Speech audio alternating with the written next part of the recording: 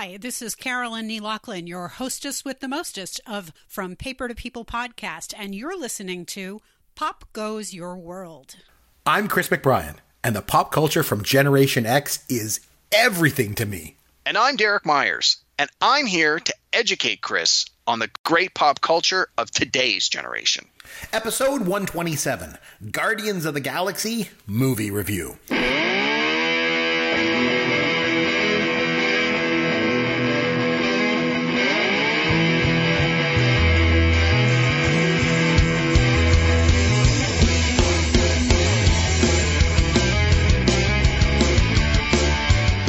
Chris McBrien along with Derek Myers, and this is Pop Goes Your World, the pop culture podcast for the generations. You're going to find Derek on Twitter at Amaron_DM, and you'll find me on Twitter at CMcBrien. And if you are enjoying the show, take a minute on iTunes or wherever you download and listen and leave a review for us. That would really, really help us out. Derek, what is new in the world of pop culture for you, my friend? Hey, Chris. We didn't record last week because I was away on vacation. Yes. And while I was off, I enjoyed some fun in the sun and some cold beverages on the beach. And I had some downtime in the evenings, and I got a chance to watch a whole bunch of shows and movies that I had saved up. So I had a chance to finally watch the Star Wars show, The Mandalorian. Oh, yeah, it's nice. Have you seen it yet? I have not, but my 10-year-old son has watched all the episodes and loves it on Disney+. Ah, okay. Well, I finally, my wife and I had a chance. We're both big Star Wars fans, so we watched it. Mm-hmm. We both really enjoyed it. I think by now most big fans have seen it or are familiar with it, but I won't spoil anything. But essentially, I liked that it is basically a Western in space in the Star Wars universe. It's pays homage to The Man with No Name, the Clint Eastwood Westerns. Like literally the character in the Mandalorian armor, the Boba Fett like armor, they don't tell you his name. They just call him Mando or Mandalorian. And so it's quite literally the man with no name. And he's a bounty hunter, but of course he has a crisis of conscience in the first episode. And then when he decides to do the right thing, shenanigans ensue. And then you have 7 more episodes of him having to deal with this moral choice and people who are more interested in the money than doing the right thing. And no, it was really good. I really enjoyed it. I've read a little bit of criticism on it, but I think if you're a fan of the original Star Wars trilogy, this has a lot to like. It doesn't reference or call out or feature any characters from any of the movies. It's just set in the world of Star Wars, which I think is good, because then you don't have any of that baggage. You don't have any of the criticism that comes from, well, this character could have this and this character could have that because we know this and that from the movies. No, it takes place in the world that the movies took place. And I believe it's supposed to be 5 years after the events of Return of the Jedi. So not that that's really that important to the overall story, but just for hardcore fans who are like, when does this take place? So yeah, if you're a Star Wars fan, you got Disney Plus. I would certainly recommend checking it out. Also had a chance to watch a couple of older movies. We watched the Zombieland sequel, Zombieland 2 Double Tap. Have you seen Zombieland 1, Chris? I have not seen that, and I didn't even know they made a sequel. They made a sequel. Oh, and if you liked part 1, I would say you'll probably like part 2. It's more of the same. It takes place, I think it's been about 8 or 9 years since the last movie. It takes place 8 or 9 years later. So they just sort of say this much time has passed and now we're going on a new adventure. And it's more of the same. So if you didn't care for the first one, probably not going to care for the second one. But if you enjoyed the first one, if you like zombie movies, zombie comedy movies, it was pretty good. I really enjoyed it. I thought it was, again, sequels are not usually as good as the first one, but it was pretty good. Except for Wrath of Khan. Of course, Wrath of Khan, one of the greatest sequels ever. Aliens, one of the greatest sequels ever, despite what Chris said. Empire Strikes Back, one of the greatest sequels ever. So, and of course, my favorite of all time, Breakin' 2 Electric Boogaloo. Electric Boogaloo, yeah, of course. So, and then so when I got home, I had recorded a bunch of movies that were on cable while I was away, and one of the channels we have is the Turner Movie Classics. Oh, nice. And so in the month preceding the Oscars, which just passed, they have the 31 Days of Oscars, and it's all these movies that have won Best Picture. And so I had a whole bunch of them on my PVR, and I had a little bit of downtime. So I finally got around to watching the movie Terms of Endearment. Oh, how did you like that? It was not great. Not for me, bud. Yeah. It won a slew of Oscars. Yeah. The acting was great, but it is really I don't want to say of its time. It was of its time, but like just the way the movie was crafted was of its time. Like you can really tell, in my opinion anyway, you can really tell when a movie was made based on how the performances are done, how people act, how it's shot. Like there are certain styles where if you've never seen a movie before and it comes on TV, you can sort of say to yourself, okay, this is clearly like from the 70s. This is clearly from the 80s or the 90s. Maybe not so much with the newer ones, just because we don't have the luxury of time and experience and distance to sort of say, oh, well, this is how this is different from something that's newer. But yeah, it wasn't for me. I didn't like it. I would certainly not recommend it to most people, but it's a tearjerker though. Did it get you at all? Well, yeah, it definitely pulls on the heartstrings a bit, but I think I sort of knew enough about the broad strokes of it that I sort of knew where it was going, or I could figure out where it was going pretty quickly. But it's long. It's like 2 hours and 10 minutes or something. And I was just like, oh my God, is this thing ever going to end? So yeah, it's one of those ones where it's like, this is one of those great movies everyone should see. Okay, I saw it. Shut up about it. Yep. I never want to have to watch it. All good. One of our listeners, friend of the show. We have friends of the show. This is a couple of them. Yes, our friend Kurt Kalin. Oh, Kurt Kalin's a great guy. So I know he sent you a T-shirt not too long ago. Yes, he did. After you had said that, despite your Canadian heritage, you're not a big fan of the Tragically Hip. That's correct. That doesn't compute to me. Those two things usually synonymous. I know. So anyway, he reached out to me and he said he wanted to send me a little something, and I got in the mail today a toque, or as our friends to the south call it, a knitted cap. Okay. With the 100th Meridian logo, and this is the name of the Tragically Hip Tribute Experience, the tribute band that he's a part of. And so I want to say thanks for that. And nice. You can never have too many toques up here in the Great White North. And the fact that it's got a shout out to Tragically Hip, I'm fine with this. So I will take a picture of it and post it on our social media account so that everyone can see me sporting the hat that Kurt sent us. Nice. People can send us stuff anytime they want. If anyone in the United States wants to send me crunch berries, I can't get them here in Canada. Please go ahead and do that. Okay, a couple things I wanted to mention pop culture wise for me. So about 10 years ago, I was watching. There's a TV program out of Toronto called Breakfast Television. Okay, and I'm watching it 10 years ago. And I said to my wife, Honeymoon Suite was on there. And I've mentioned on this podcast before, Honeymoon Suite is one of my favorite rock bands of all time. I just love them so much. And so this is 10 years ago. They said, they're going to be playing at the Diesel Theater in downtown Toronto. So I said to my wife, we're going to the Diesel Theater tonight. And she's like, why? And I said, we're going to go see Honeymoon Suite. She's like, well, who's that? And I'm like, just don't worry about it. So we go and I take her there, and every single song that they sang, she's like, I know this song. I know this song. I know this song too. And every single song, she was like, oh my God, I know these guys. So I was like, I told you they're good. And she's like, wow, they're awesome. So anyway, long story short, fast forward 10 years. And for Christmas this year, I noticed that Honeymoon Suite was coming to Casino Rama, which is, like north of Toronto, right? And so I got us tickets to go see it. It was on Friday. And so we went to see Honeymoon Suite again. But this time they had a band that was opening up for them. And it was Prism.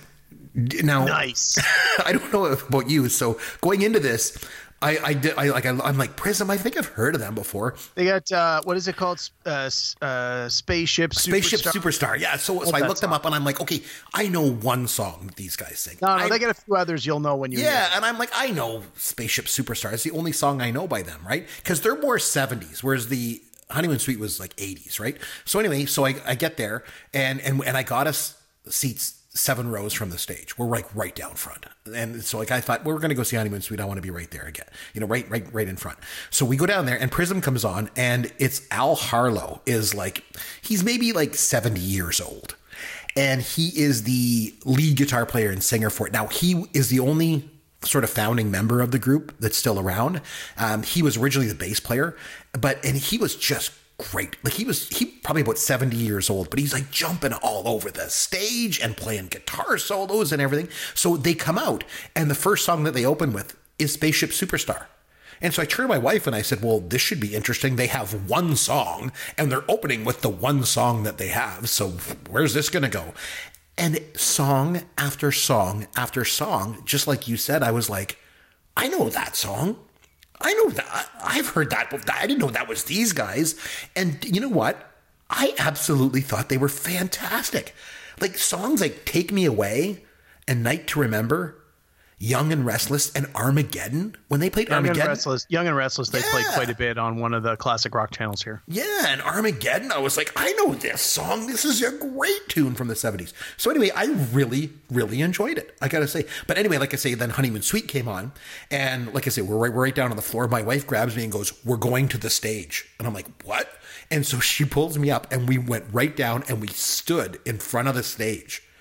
And the band was like right there. Like, you know, Derry's playing the guitar and he's bounced sweating on us. And I don't know if you've seen on my social media, but I posted some pictures. I'll post them up I thought they were professional pics. They were like so close. I know that was me on my phone. They were right in front of us. Like, I mean, right in front of us. And Johnny D comes over and he's like, it was just fantastic. I'm so glad my wife did that. So that was my one thing that I wanted to mention, that I went to see a concert and I just had a great time and went right up to the stage. And the second thing was the other night I'm flipping around on TV and I got the Roku. You know, the Roku stick? Yep. You know, I have one of those. I love it. And so I go on there and there's a Roku channel. And so I go on and I said, my wife goes, you can put on whatever you want. I'm like, okay. So I go on there. I know, is right. But I found this show and it's like, it's not even from the 70s or 80s. You'd be so proud of me. But it was probably from about 10 or 15 years ago. And I don't know if you've ever seen this, but have you ever heard of a show called Iron Chef? I have heard of it. I don't think I've ever seen it. So I put this on. It's Iron Chef USA. And so for anyone that's listening that has ever watched this show or you're familiar with it, you know exactly what I'm talking about. So what it is that they have, first of all, they have a chairman, and the chairman is William Shatner. So Shatner comes out and he's the chairman and he's like in charge of the whole thing. He's like this vaunted food like expert, right? And it's like all cheesy and over the top, but it's so good. And then they have 4 Iron Chefs. One like from Japan, one is from like, I don't know, Germany, one from the United States, one from England. And then they have a contestant and he's a chef. And he comes out. And so he gets to pick who he's going to go up against. So he picks the American guy. And he's like, okay. So then they go head to head. And they bring them down on the floor together. And they don't know what their main ingredient is. It's all a surprise. And it's hidden in this thing. And then what they do is they reveal it. And you have 1 hour to make 4 dishes, including a dessert, all with this whatever the ingredient is. Okay. And so they bring them out and there's Shatner and everything. And then they reveal it. It's like, it's so over the top. So they reveal it and it's like Dungeness crab. And they have Dungeness crab and they had to make a whole dinner with the 4 courses out of Dungeness crab. Anyway, my wife the whole time was like, this is the cheesiest thing I've ever seen. I absolutely loved it. I was mesmerized by this show. So even though it's not new, it's definitely new to me. I watched something that took place after 1989. So it's Iron Chef USA. If you've never seen it, Derek, I would recommend that you look for it and watch it because it is just so cool and awesome. But anyway, that's my thing. I watched something kind of new, and so I think we should get started. I mean, we love him, we hate him, we agree, we disagree. Freddie Mercury is the greatest singer who ever was. He is the greatest singer that ever will be. Some of the things in Freddie Mercury's real life were possibly X-rated. There is no way Rocky was a better movie than Taxi Driver. I love this idea. Probably the greatest film that's ever made. And I just picked it on a whim. And we can have a couple beers and we can play Escape from the Death Star. Walking in a winter wonderland. I try to pick something Christmas. This is a bargain trick question. All right, so this week it was over to you, and you picked Guardians of the Galaxy from 2014 and had me go watch this movie. I had never seen it. Now, I did watch Iron Man previously for the podcast, so it's not my first time sort of in the Marvel Cinematic Universe, you know.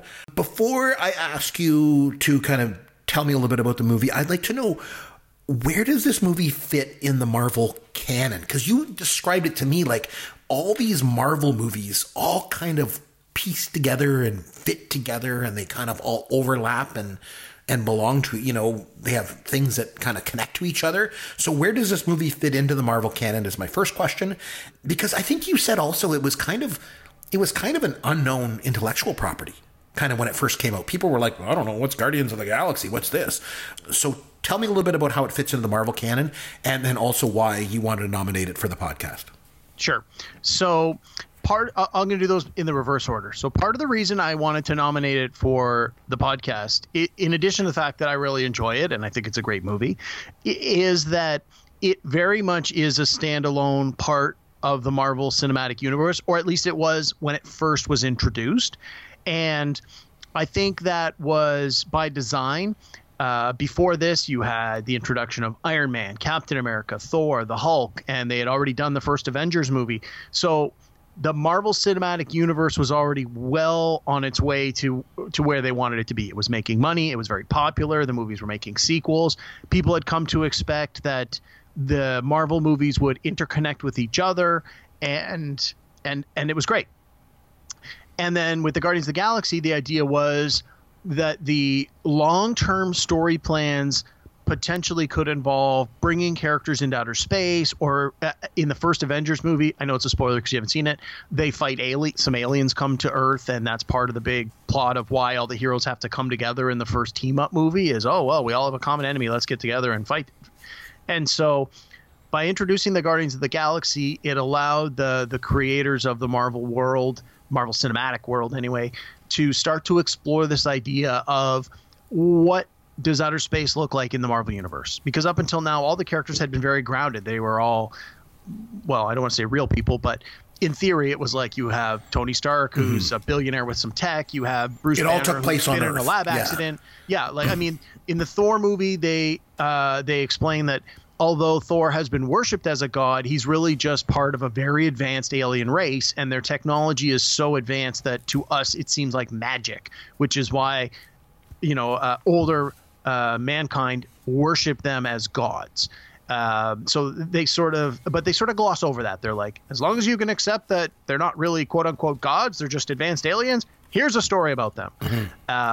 So the intent was that they wanted to bring them. They knew the Marvel stories potentially were going to involve more aliens and otherworldly travel and things like that. And so by bringing the Guardians of the Galaxy property into the fold, they had a way to explore that without just saying Iron Man jumps on a space shuttle and goes to Mars. And you're like, what? This makes no sense whatsoever. It's like, well, here's a story that it takes place entirely in space. And they already had like the characters that are in this movie are all pre-existing Marvel characters, but many of them had not been very popular recently. They were all I read a thing today. It said the main 5 characters of this movie, the 5 heroes that make up the quote-unquote Guardians of the Galaxy, they were all introduced in the comics before the original Star Wars movie was released in 1977. All of these characters were originally premiered in comic books in the 60s and 70s. But they weren't called Guardians of the Galaxy comic books? Like they were just in other people's comic books is what you're saying? Some were. There was a Guardians of the Galaxy comic book, but it didn't feature this lineup. The idea is that over the years, the term Guardians of the Galaxy for a name of space heroes has been used multiple times, and they've used like a rotating cast of characters, similar to the way they do that for the Avengers or the X-Men or any of these other comic book team, or the Justice League and DC Comics, where there are usually some characters that stick around longer than others because they're more popular, but other characters not so much. Like the Rocket Raccoon character was not introduced as a part of the Guardians of the Galaxy until like almost around the time the movie came out. Whereas Star-Lord was introduced in the Guardians of the Galaxy like in the 70s. So again, they borrowed from what they thought would work. And the idea was they want to take a risk with this movie. And that's part of the reason they picked like all these unknown characters fighting relatively unknown villains, because if it didn't work for some reason, they could easily jettison it from the bigger plan that was already being successful. But as it turned out, it was a huge hit. It was made a lot of money. It became a fan favorite very quickly. And they, very quickly started putting a sequel into the works. And in the bigger picture, the Guardians of the Galaxy eventually started to weave their way into the bigger Marvel story, which we'll get into as we go through the movie itself. So with that, I've been talking a lot. I want to get some of your initial thoughts. Right off the bat, love it, hate it, somewhere in the middle, and then start to walk me through it. What'd you like, not like, and what kind of questions do you have? Because I know you're going to have questions. Okay, so I just want to preface this whole conversation by first saying that my first foray into the Marvel cinematic universe was Iron Man, as I mentioned previously, and I really liked Iron Man, if you remember. I liked that a lot. Even I was saying to my wife, and she's like, yeah, I liked Iron Man too, when we watched it together for the pod here. But this one was probably more hate than like. I didn't like this movie, man. And I know it's just me, and I don't know how many times I say that on this podcast. This thing grossed like $772 million at the box office. So what the hell do I know?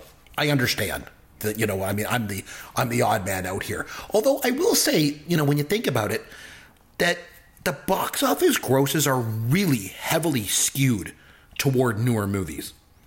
Like, part of it's probably that they charge more for movie tickets now. Yeah, for sure. And maybe the fact that a lot of newer movies are in 3D and they charge like a premium for that too. Or an IMAX or any of those other things. Right. Yeah. But I guess overall, I guess you could make the argument that box office grosses aren't really indicative of much. I mean, I remember a time when E.T.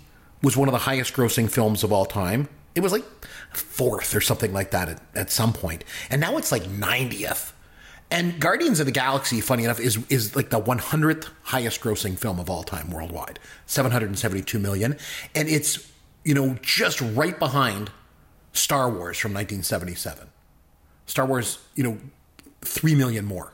You know what I mean? So, I don't know. I guess box office isn't indicative of much, you know. But like I say, this movie made a lot of money, so people obviously liked it, you know. But I don't know. I didn't really like it that much. And we'll kind of go through it. So, the movie opens up. And it's 1988, which I think is great, because that's pretty much the last year before I stopped watching new movies, right? So it's really great.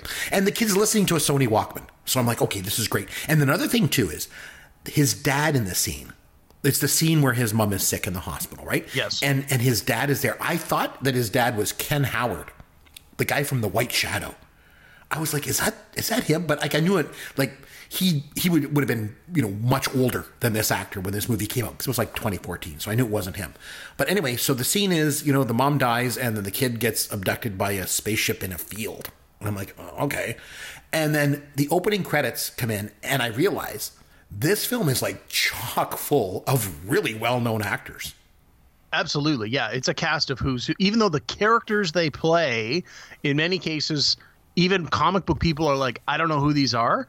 They knew that this is a movie about unknown characters, and we've got a lot of question marks. This could really go sideways in a hurry, but let's give it some immediate credibility by putting big names in it, so that at least you'll walk through the door or give it a chance if you're not already coming because it's part of a comic book movie. That makes sense. So it fast forwards like 26 years, and he's still got the Walkman, and the same cassette tape, I think, is in it. It's like Greatest Hits Mix #1 or something like that. Awesome Mix Volume 1. Yeah. And then he goes into this like gothic castle thing.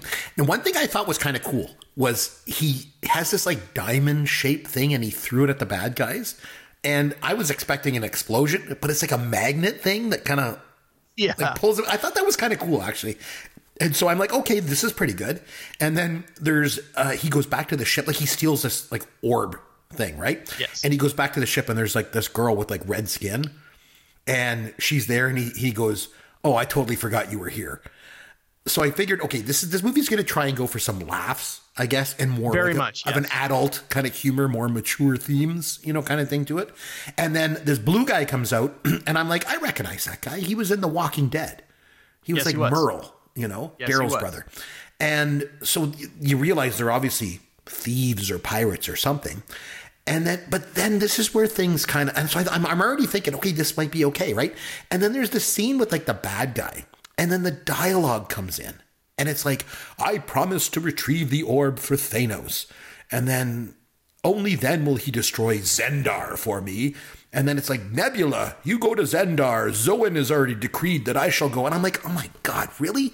Like, the actors must have been thinking, I have to say this? These are my lines? Like, what the hell? I didn't know what any of it meant. And I started to get very confused by these names. And I don't know. It really, again, I'm very simple. So I was having trouble understanding the world that they were in. I was having trouble understanding what the hell was going on. Now, keep in mind, I'm the Gen Xer. I like to keep things pretty simple, you know.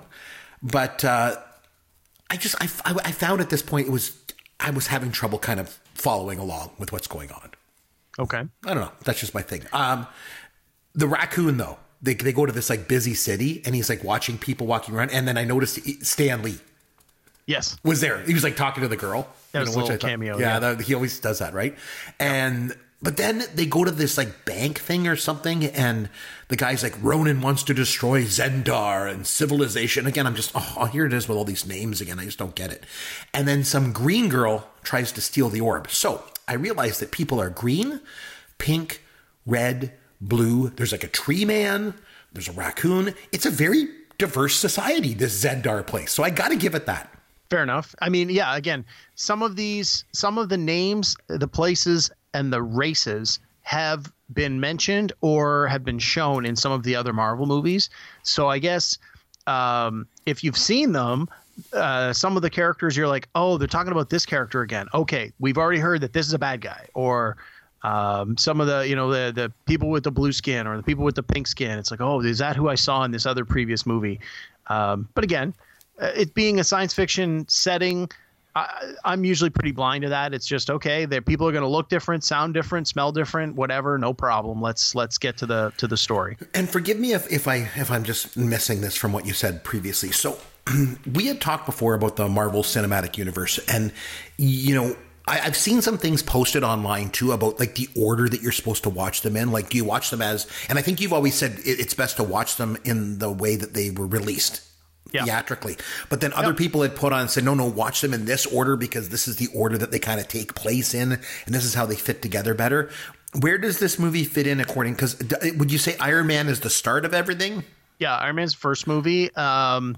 I want to say Guardians of the Galaxy is like the 7th or 8th movie in. Oh, so it's quite a ways in, right? Yeah, by now you've had Iron Man 1 and 2, Captain America 1 and 2, Thor 1 and 2, the Hulk, and the first Avengers movie. And then okay, so that's kind of where that fits. And then I think it was Guardians, and then I want to think the next movie after this was Avengers 2, or maybe another Captain America. Mm-hmm. But again, part of the reason I suggested you watch this one was the little details that you would get out of watching those other movies are just a little bit of extra flavor. They're not necessarily relevant to what's been happening before now. Some of the things that happened in this movie are then carried forward into the other properties, which we'll talk about as we go through. Sure. But at this point in the movie, really, all you need to worry about is Peter Quill's from Earth. He was taken when he was a little kid. He's now a grown-up. He's like a space pirate or a mercenary, and he's got this orb he's trying to sell. And apparently some people want it for bad things. Other people just want it because it's worth money. And, at this point in the story, through timing and coincidence, all the major players start to show up at the same place at the same time. Because they all want the MacGuffin, they all start chasing after each other and fighting for it. And of course, then they all get arrested. And speaking of arrested, this is where the cops come in. And Glenn Close is like the head cop. And so I like Glenn Close. And I'm like, oh, okay, well, maybe this will get better. And then she starts talking about Zendar and peace treaties and all this gibberish. And I'm thinking, at this point, I wonder if she is thinking, I've been nominated for 7 Academy Awards. What the hell am I doing here? I mean, she's never won, so she'll obviously be keeping the streak alive with this movie. That's for sure. But anyway, so they arrest them and they take them all to prison. And at this point, you kind of know that they're gonna form some sort of team, right? Like the tree and the raccoon and the green girl and Chris Pratt. And he was in Jurassic World too, wasn't he? After this, yes. Yeah, I didn't like that one either, but that's another story. But the raccoon that is like... He was in Moneyball. Did you like that? Yes, I did. I did like Moneyball, actually. Yeah, you're right. He did. He played one of the players, didn't he? So the raccoon is like laying out his plan to remove the battery from like the security camera or something or whatever it is. And then behind him, you see like the tree guy pulls it off the wall. And so I thought that was pretty good. And then they go to escape and Chris Pratt is like getting his stuff out of this locker box and he notices something missing and you just know it's the Walkman. Of course. Right? But then you see the present from his mom still wrapped up. It's like in a drawer. And so you just know it's going to be like something significant in the movie. He's going to open it later, right? Of course. And then they go to this casino where they bet on lizards trying to escape being eaten by another lizard, which again, kind of cool. Sure. And then Chris Pratt tries to like come on to the green girl. And then she's like, well, I don't dance. And then I did like the fact, because he's like, well, he goes, let me tell you a story about a legend back on Earth known as Footloose with the hero Kevin Bacon. And I thought, okay, well, that's pretty good. But then they give the orb to Benicio del Toro, right? Yep. And then his slave girl grabs it, thinking, it's going to give her the power to like get away. And that's when you kind of realize that, you can't touch this thing, or it has like unbelievable power. Right? Yeah. And so the character that Benicio del Toro plays, the Collector. Oh, the Collector, yes. He was teased at the end of the movie that came before this. So, in the Marvel movies, there's always a post-credits scene. Right. And stick a pin in that. I want to come back to that because I have a question for you on that later. So the previous movie before this was the sequel to Thor. It was Thor: The Dark World, the second Thor movie. And at the end of that movie, the characters go to the Collector to give them the MacGuffin from the previous movie. And they're like, hey, you know how to keep valuable things safe. Keep this valuable thing safe for a movie down the road. And so for people who are familiar with Marvel characters, when you're like, oh, I know who that is. And then so when he appears in this one, they're like, we're going to the Collector. You're like, we saw him at the end of the last movie. That's Benicio del Toro. But if you don't know that, it's not a big deal. It's just a little, wink, wink, nudge, nudge. Are you paying attention? We sort of gave you a little clue as to who this guy's going to be. So the secret to these Marvel Cinematic Universe movies is that they kind of all connect together. But if you don't know that, they still work and they work as standalones, right? Some better than others. Okay. As the movie universe got bigger and bigger and more characters started to get introduced, they started to explain sort of the culmination of all of it. The 10-year project was the last two Avengers movies, Infinity War and what the last was it, Avengers Last Stand? Is that what it's called? Geez, I'm blanking on the title right this second. And in those two movies, you have all of the characters from all of the other movies coming together to fight Thanos, the main villain. And so you have all of this interaction. So if you go to see those movies and have not seen any of the other movies, you're going to probably be overwhelmed by like, there are 50 people in this movie. Like, who is everybody and what is their relationship to each other and why are they here? And by that point, Marvel had basically said, look, if you're along for the ride, great. You're going to love what you see. All your characters are in this, but some of them only have 5 minutes of screen time. And if you've never seen any of our movies before, buckle up, man, because there's going to be a lot of stuff going on. But at this point with this Guardians movie, this one, again, is pretty much designed to be a standalone because at the time they didn't know if it was going to work. And there was some real concerns that if this doesn't get pulled off, if the Rocket Raccoon character and the Groot, the Living Tree character, aren't flying and the audiences don't buy it and the movie doesn't do well, they could have easily just went, and then the Guardians of the Galaxy fly in outer space and we never hear from them again. And they were part of comic books previously, those two characters. That's why they were in there. It wasn't just for the movie. They both existed in comic books before. Yeah. Okay. And then, okay. Yeah. My understanding, again, I'm not really familiar with the Guardians of the Galaxy comic book property, but I believe in like the early 2000s, Marvel was really shuffling around their characters in their various books. They were trying new things. You got to think, in the early 2000s, once the internet really started to take off, print media was a much more difficult way to make money. It was harder to sell physical books when people could just scan in the pages and share the files digitally. So in order to try and boost sales, Marvel, DC, and all the comic book companies were trying anything they could, any sort of gimmicks to have people come into the store and actually buy books. So you got a lot of old characters dusted off and a lot of things like, we're going to make a new lineup of characters for the Avengers. We're going to make a new lineup of characters for the X-Men. Come on in and see who's in the new issue. And so one of the things they did was they brought back the Guardians of the Galaxy, which had been a moderately successful title on and off through the 70s, 80s, and 90s. And then around the early 2000s, they relaunched it with pretty much the characters that are in the movie. Anyone who was into the comic books and was reading Guardians at that point would have been familiar with these characters. But all of the characters had previously existed in other stories, along with all the villains, Ronan the Accuser and Nebula and Thanos, they're all hardcore Marvel villains. So if you had been reading Marvel comics anywhere over the last 20 years, there's a good chance you were already familiar with these characters because they were pretty big deals. And even the Collector appeared in a lot of books. He's sort of a background neutral character who's one of these good ways where the comic book writer can say, how do I do a big information dump? Oh, I know. They're going to go visit the Collector. He'll tell them. So...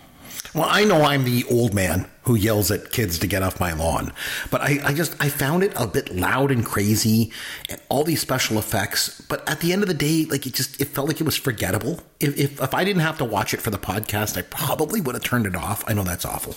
But Ronan's the bad guy, and he takes the orb to Thanos. He is supposed to, but then he opens it up and he like touches it. And he gets greedy. Yeah, and they mention it's like the Infinity Crystal or something. So is that like Infinity War? Is that where this comes from? Yeah. So what ends up happening, and this is part of Marvel comic book lore, there are 6 Infinity Stones. Each one has a special power, and when you bring all 6 of them together, it basically can grant someone ultimate power over the universe. But anyone who's ever tried to wield that power in the past has basically been blown up. As you saw with the slave girl that touches the one gem, she like within 2 or 3 seconds, she blows up. Like she can't contain it. It's not designed for normal mortal people to handle these things. They're basically the remnants of the force that created the universe, sort of. Yeah, again, they're the MacGuffin. So in the various Marvel movies, different stories have revolved around different Infinity Stones. Because all the stones have different powers, the previous movies have sort of focused on various themes related to the power of each stone. Like one of the stones is the Time Stone. So in the Doctor Strange movie, it's all about time travel, manipulating the past and the future. So the story is directly related to the powers that the stones possess. So in this one, we get introduced to, I think it's the Power Stone. It just amplifies the energy of the other stones and whatever sort of powers you already have. And they give you that history lesson when they go to the Collector. He tells you, he goes, at the dawn of time, there was the Big Bang. And when that happened, there were these 6 crystals was all that was left of the power that created the universe. And these crystals have been lost across the galaxy. And that's why Thanos wants this one is, it's one of the 6 that he's trying to collect to gain the ultimate power over the universe. Excuse me. So the power of this crystal, it's like apparently like when it was in the big ship, and remember all the little ships form that kind of web to like stop it, and because is it if it touches the ground, the power from the crystal will like blow up the planet? Is that what the deal was? That was the intent of the Ronin who was able to wield the power. That was what he wanted to do with it. Yeah, they were like, we got to stop Ronin and he has the stone and will destroy Zendar, and again all this with the gibberish and the stuff I didn't understand. But why does Ronin want to destroy this Zendar place anyway? Is it just because he's evil? Religious fanatic, and the two cultures are at war, and his religion says that we're better than you are, and you're an abomination, and you got to go. So he's just really evil. Yeah, I guess it's an easy trope, right? It's like, right. How do we know he's bad? He wants to kill everybody indiscriminately. If you don't look like him, you're bad. It's like, well, we know from human history that when people start talking like that, bad things happen. So you just apply it in space and you say the blue people hate the pink people, right. And you're like, okay, this guy's bad news. And that's at the beginning when Glenn Close's character comes on. Mm-hmm. The person she's speaking to, again, has that blue skin, and she's like, your guy Ronin is doing these things, and that's in violation of our treaty. And the guy says, look, Ronin's a fanatic. We can't control him. What he does is beyond the scope of our treaty. You're on your own. We can't help you. Mm-hmm. I just figure if he's evil, why wouldn't he just go and start up an evil petting zoo? Is it an evil petting zoo? Exactly. That would with the sharks better. With freaking lasers. So they come up with the plan that they're going to kind of like fly their ship inside the big ship to destroy it from the inside. And then they get in there, and then I like it because the green girl says, we're heroes just like Kevin Bacon. So I thought that was pretty good. That was pretty good. Now, I have a question. Was this movie in 3D in the theaters? I honestly don't know. It would not surprise me if it was, because that's usually how they try and make more money out of these things. I know it was definitely IMAX, because I was reading through the trivia, and they talked about how, it used state-of-the-art technology to film certain scenes and the new IMAX technology, blah, blah, blah. I'm like, okay, whatever. They got my money. I saw it in the theater. I bought it in Blu-ray, and we're good to go. Oh, I don't know. Even if it was in 3D, I'll tell you what, it was no Metal Storm, the destruction of Jared Sin. Let me tell you that. It wasn't Jaws 3D. It wasn't even Friday the 13th Part 3 in 3D. Why didn't he open the present from his mom sooner? I don't understand, because it was like 25 years or something, right? So you got to think, like, he was taken from Earth. So his mom dies at the beginning. And he's a little kid, and so obviously his mom, when the mom's like, take my hand, because she knew she was going to die, she wanted to say goodbye to him, and he didn't do it. So I imagine as an 8-year-old kid, you look back on that and you have a lot of regret and a lot of guilt for not doing it. And I think the idea is that through his life, he's had to sort of live with that guilt and deal with that guilt, and sort of as a punishment to himself, he's decided not to open this present for whatever reason. And, you get the sort of happy message at the end of the movie where it's like, family doesn't have to be the people that are blood related to you. Family is, the people that choose to help you and be there in hard times, and that you want to work together with, and that you'll sacrifice for them, that kind of thing, right? You get the whole, oh, look, we're the Guardians of the Galaxy. We're a family now. And by the end, it's like, okay, now you get the sense that he's forgiven himself for this action or lack of action when his mother died, right? Which is why at the end, when Gamora's yelling out, or is it Gamora? Yeah, where she's yelling out, Peter, take my hand. And he has a flashback of his mother saying, take my hand, right? It's like, oh, hey, look, they're the parallels in the storytelling. And at this point, he realizes, like, I'm going to take this person's hand. Like, this person's here to help me. And I finally get over not doing it when I was 8 years old. Well, I did like the fact that it was, like I said, mentioned earlier, it's diverse.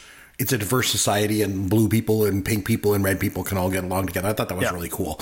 And speaking of which, John C. Reilly, he's like the cop, right? At the end there, you realize he's married to a red girl, and he has red kids. So again, very diverse, progressive film. I like that, obviously. It's great. Anytime I think that you can sort of depict a society where we can all live together peacefully, always cool in my books. It doesn't matter if you're red, blue, or green, or even a tree.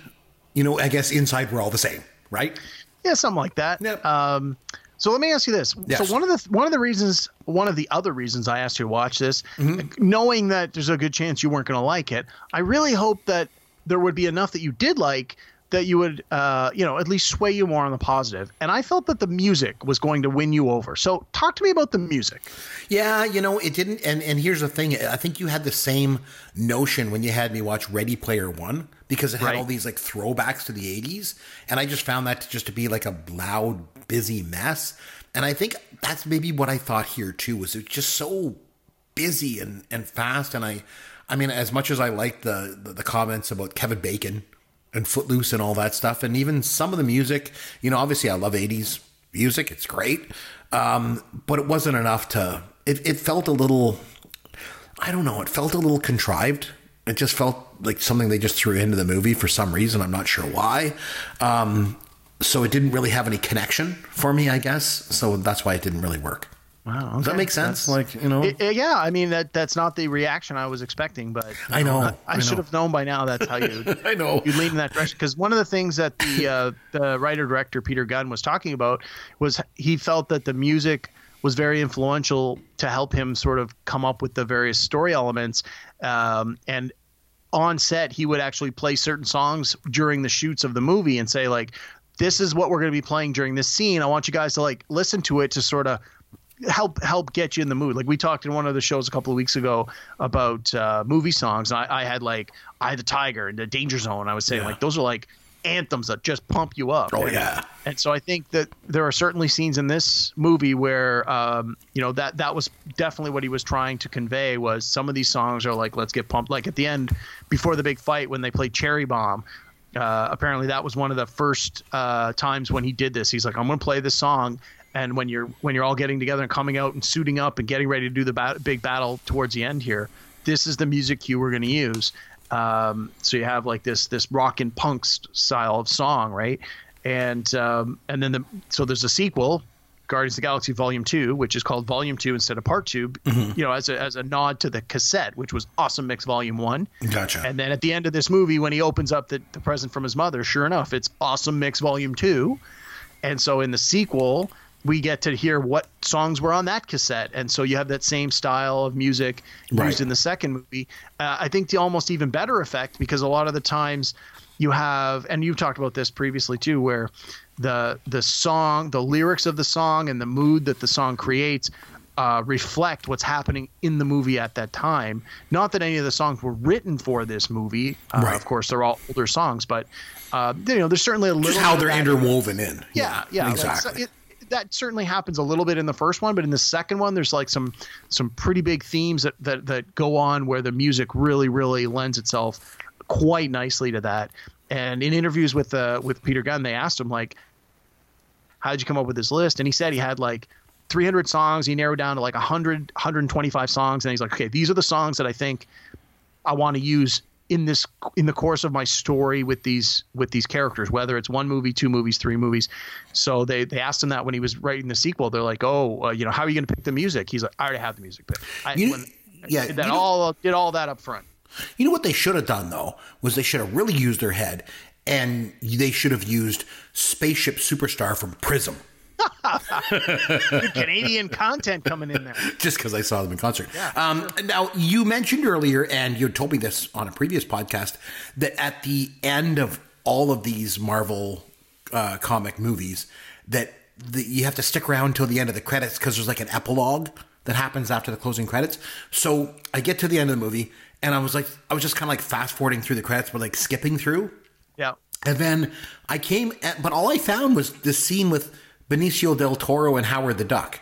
So what was all that about? Like, 'cause nothing really happens, or I just didn't really get it. No, and so this is the thing with some of the movies, because they maybe didn't have anything specific to tease for what was coming next, or they sort of felt we don't want to give away any details. They would give you just a little callback to the movie you just saw. So earlier in the movie, when the collector opens up the orb and you see it's the Infinity Stone, and she grabs the stone and the whole shop blows up, and then so at the end you see him sitting there with his whole collection all destroyed, and like pieces are all over the place. You see the cosmonaut dog runs by at one point in the post-credit scene, and if you would look closely earlier in the movie, Howard the Duck is there, but you only see him for a second, and then so sure enough, at the end of the movie, he's there as well. And again, I think it's just a little nod to the previous Marvel movies that had come out before this tremendous successful Marvel Cinematic Universe.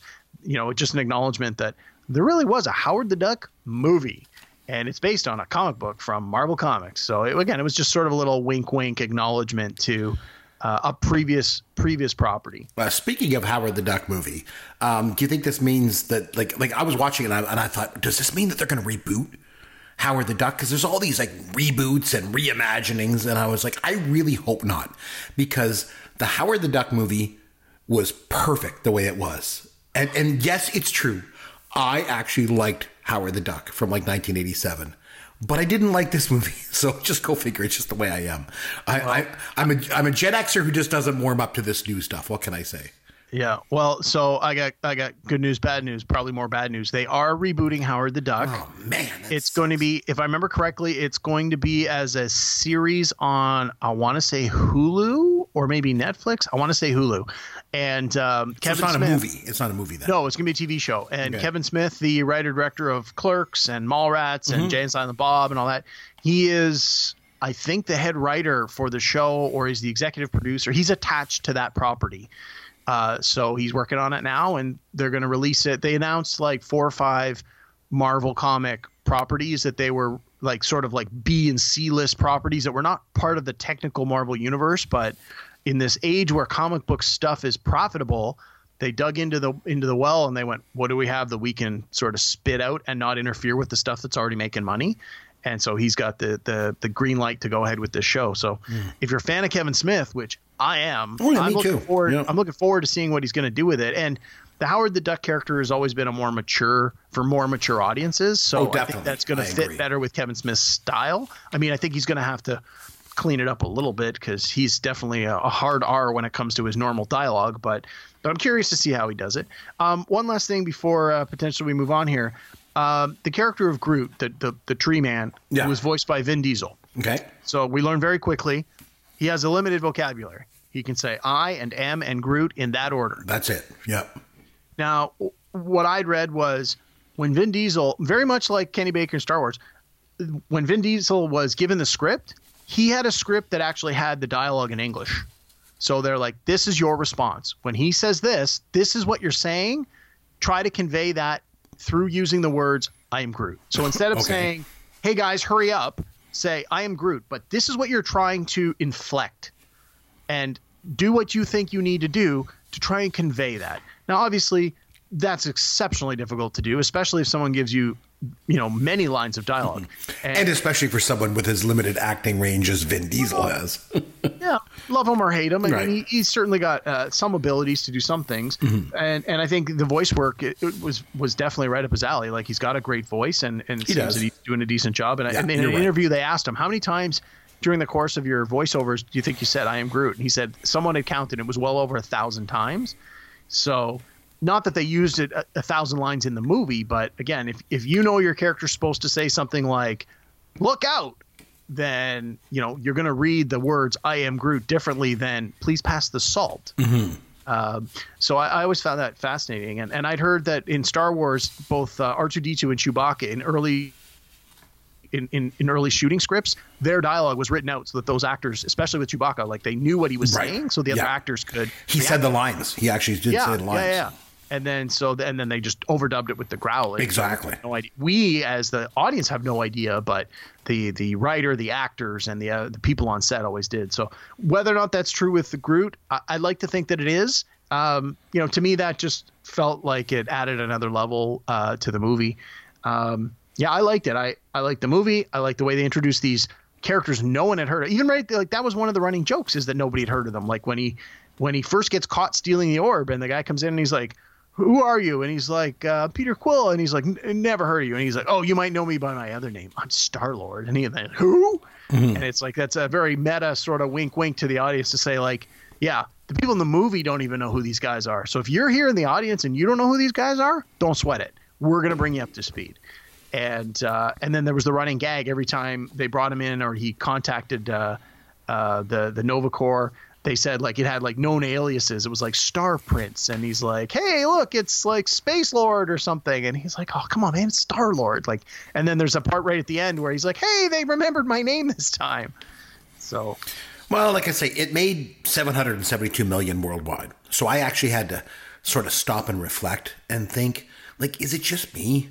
Like, maybe I'm the one that's wrong.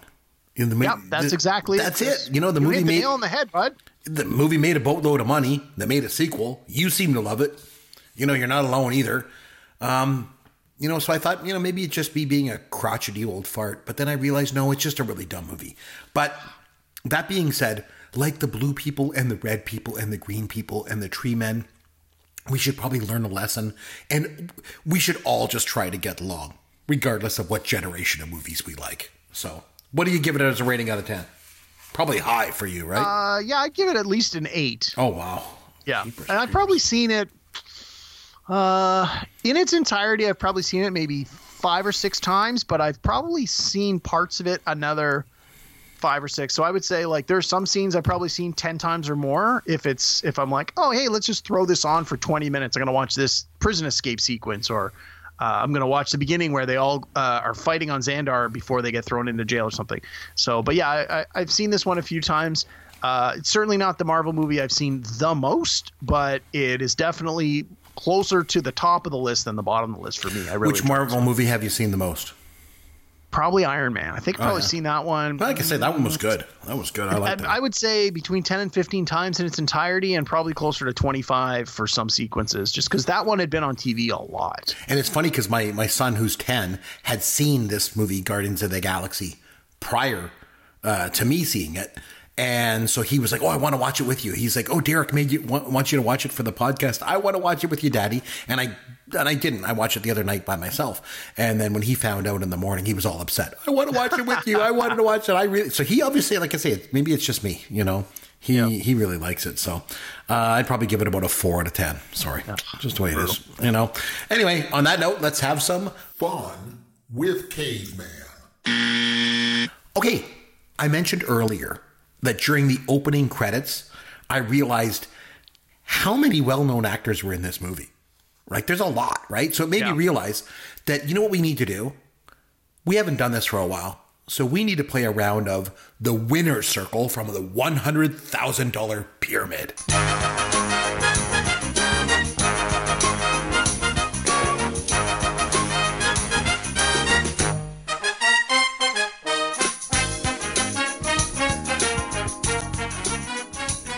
Okay, so here's what I'm going to do. I'm going to give you lists of movies, okay? And each group of lists I give you all have the same actor in them. And the tie-in to this week's podcast is that all these actors appeared in Guardians of the Galaxy. Okay, so I'm going to give you a list of movies. You name the actor that was in them. And this actor was in Guardians of the Galaxy. Okay? Okay. Ready? Yes. Go. In and Out. Reversal of Fortune. Dangerous Liaisons. The Big Chill.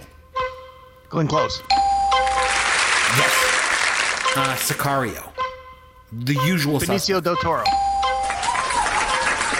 The A-Team. Bradley Cooper. Yes.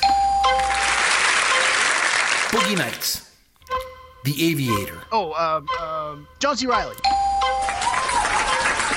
Yes. Saving Private Ryan. The Fast and the Furious. Oh, Vin Diesel. X-Men. The Incredible Hulk. Fantastic Four. Spider-Man. Spider-Man 2. Spider-Man 3. Oh, Stan Lee. Yes, you got it!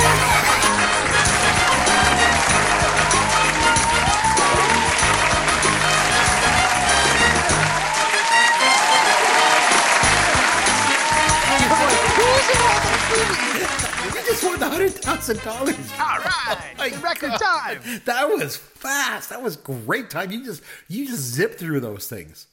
Well, Oh like I my said, goodness. most of the big names in this movie are big names, and they've been in a lot of good movies or movies that you know or that you love, that you are at least familiar with. Yeah, it's one of the things that I didn't do, but I kind of wanted to, was to go back and count the number of Oscar nominations that the entire cast has between them. And I would say the over and under on that, I'd probably put at like 25. And I think I'd probably even go over. Well, like I said, Glenn Close has 7 herself, right? Well, Benicio del Toro's got to have, 3, 4? 3, probably, I think. And he's got one win. John C. Reilly's been nominated once for sure, possibly twice. Jaimin Hunsu was nominated. Yes, he was nominated for... nominated many times. That's true. Yeah, you're right. I don't think anybody else. I'm trying to think if Peter Gunn, the director, if he might have been nominated for writing or something. Yeah, I don't know about that, but definitely lots of talent in there. And speaking of talent, man, you went up to the top of the pyramid in record time. I think you beat Billy Crystal's. I think you might have beat Billy Crystal's record. That was just fantastic. So next show, we're going to come back and we're going to do a topic. We'll figure out what topic that's going to be before we come back and do that. But once again, I don't know. You nominated a movie. Didn't really like it that much. Go figure. That's kind of the way things work around here, unfortunately. By the way, did that movie that we just watched come out after 1989? Yeah, of course it did. It came out. Then I'm not totally surprised that you hated it. Yeah, exactly. But like I say, I liked Iron Man. There's been a couple that I've liked that you made me watch that came out after 1989, but not very many. So that's the way it is. Speaking of which, tonight, even before I came down here in the studio, I watched Three's Company. Nice. Speaking of Three's Company. Yes. So the show that John Ritter was on just before he died, it was called Eight Simple Rules for Dating My Daughter. Dating My Daughter, yeah. Yeah. So they've been showing that on one of the channels here in reruns. I never watched the show when it was on. It just didn't appeal to me. And I have since watched a few episodes, and it's not that good, in my opinion. But I watched an episode a couple of weeks ago where John Ritter's character is struggling with the fact that his kids are moving out, and he has a dream, and it's a flashback to Three's Company where his 2 daughters and the boyfriend are Jack and Chrissy and Janet, and they're in the actual set of the Three's Company thing. That is awesome. Jack is Mr. Furley, and as he walks in the thing, he's like, something very familiar about this apartment. And it's like, it is amazing. It was so funny. And I fortunately my cable lets me record a show. As long as I don't change the channel, I can still record it. So I'm watching it. I'm like, okay, I have to record this. And then I showed my wife a little bit later in the day, and she's like, oh my God, this is fantastic. So If you have some time, take your Roku stick or go on YouTube or try and find this thing. It's only like a 10-minute sequence. I think there's a commercial break in between, so it's probably not even as long as that. But oh my God, if you like Three's Company, you should try to find this clip. It was great. That sounds awesome. Like I say, the episode that we just watched before I came down, was it Karen Austin was in it, and she was playing Denise, and she was going to marry Jack, and Terry was in it, and then when what's his name? Larry comes in. I'm like, look at Larry's hair, and he's got the chest hair and everything. Oh my God, that show is so funny. I'll tell you, a simpler time with simpler, pop culture, obviously. Yep. Like I say, we'll come back on our next show, and we'll come back with a different with a topic, rather than a movie. But until then, if you want to reach out to Derek, as I mentioned at the top of the show, you'll find him on Twitter at Amaron_DM. You'll find me on Twitter at CMcBrien, and popgoesyourworld.com is our website with all of our contact information on there, of course. Until next time, this is Chris McBrien for Derek Myers saying thanks for listening to Pop Goes Your World, the pop culture podcast for the generations.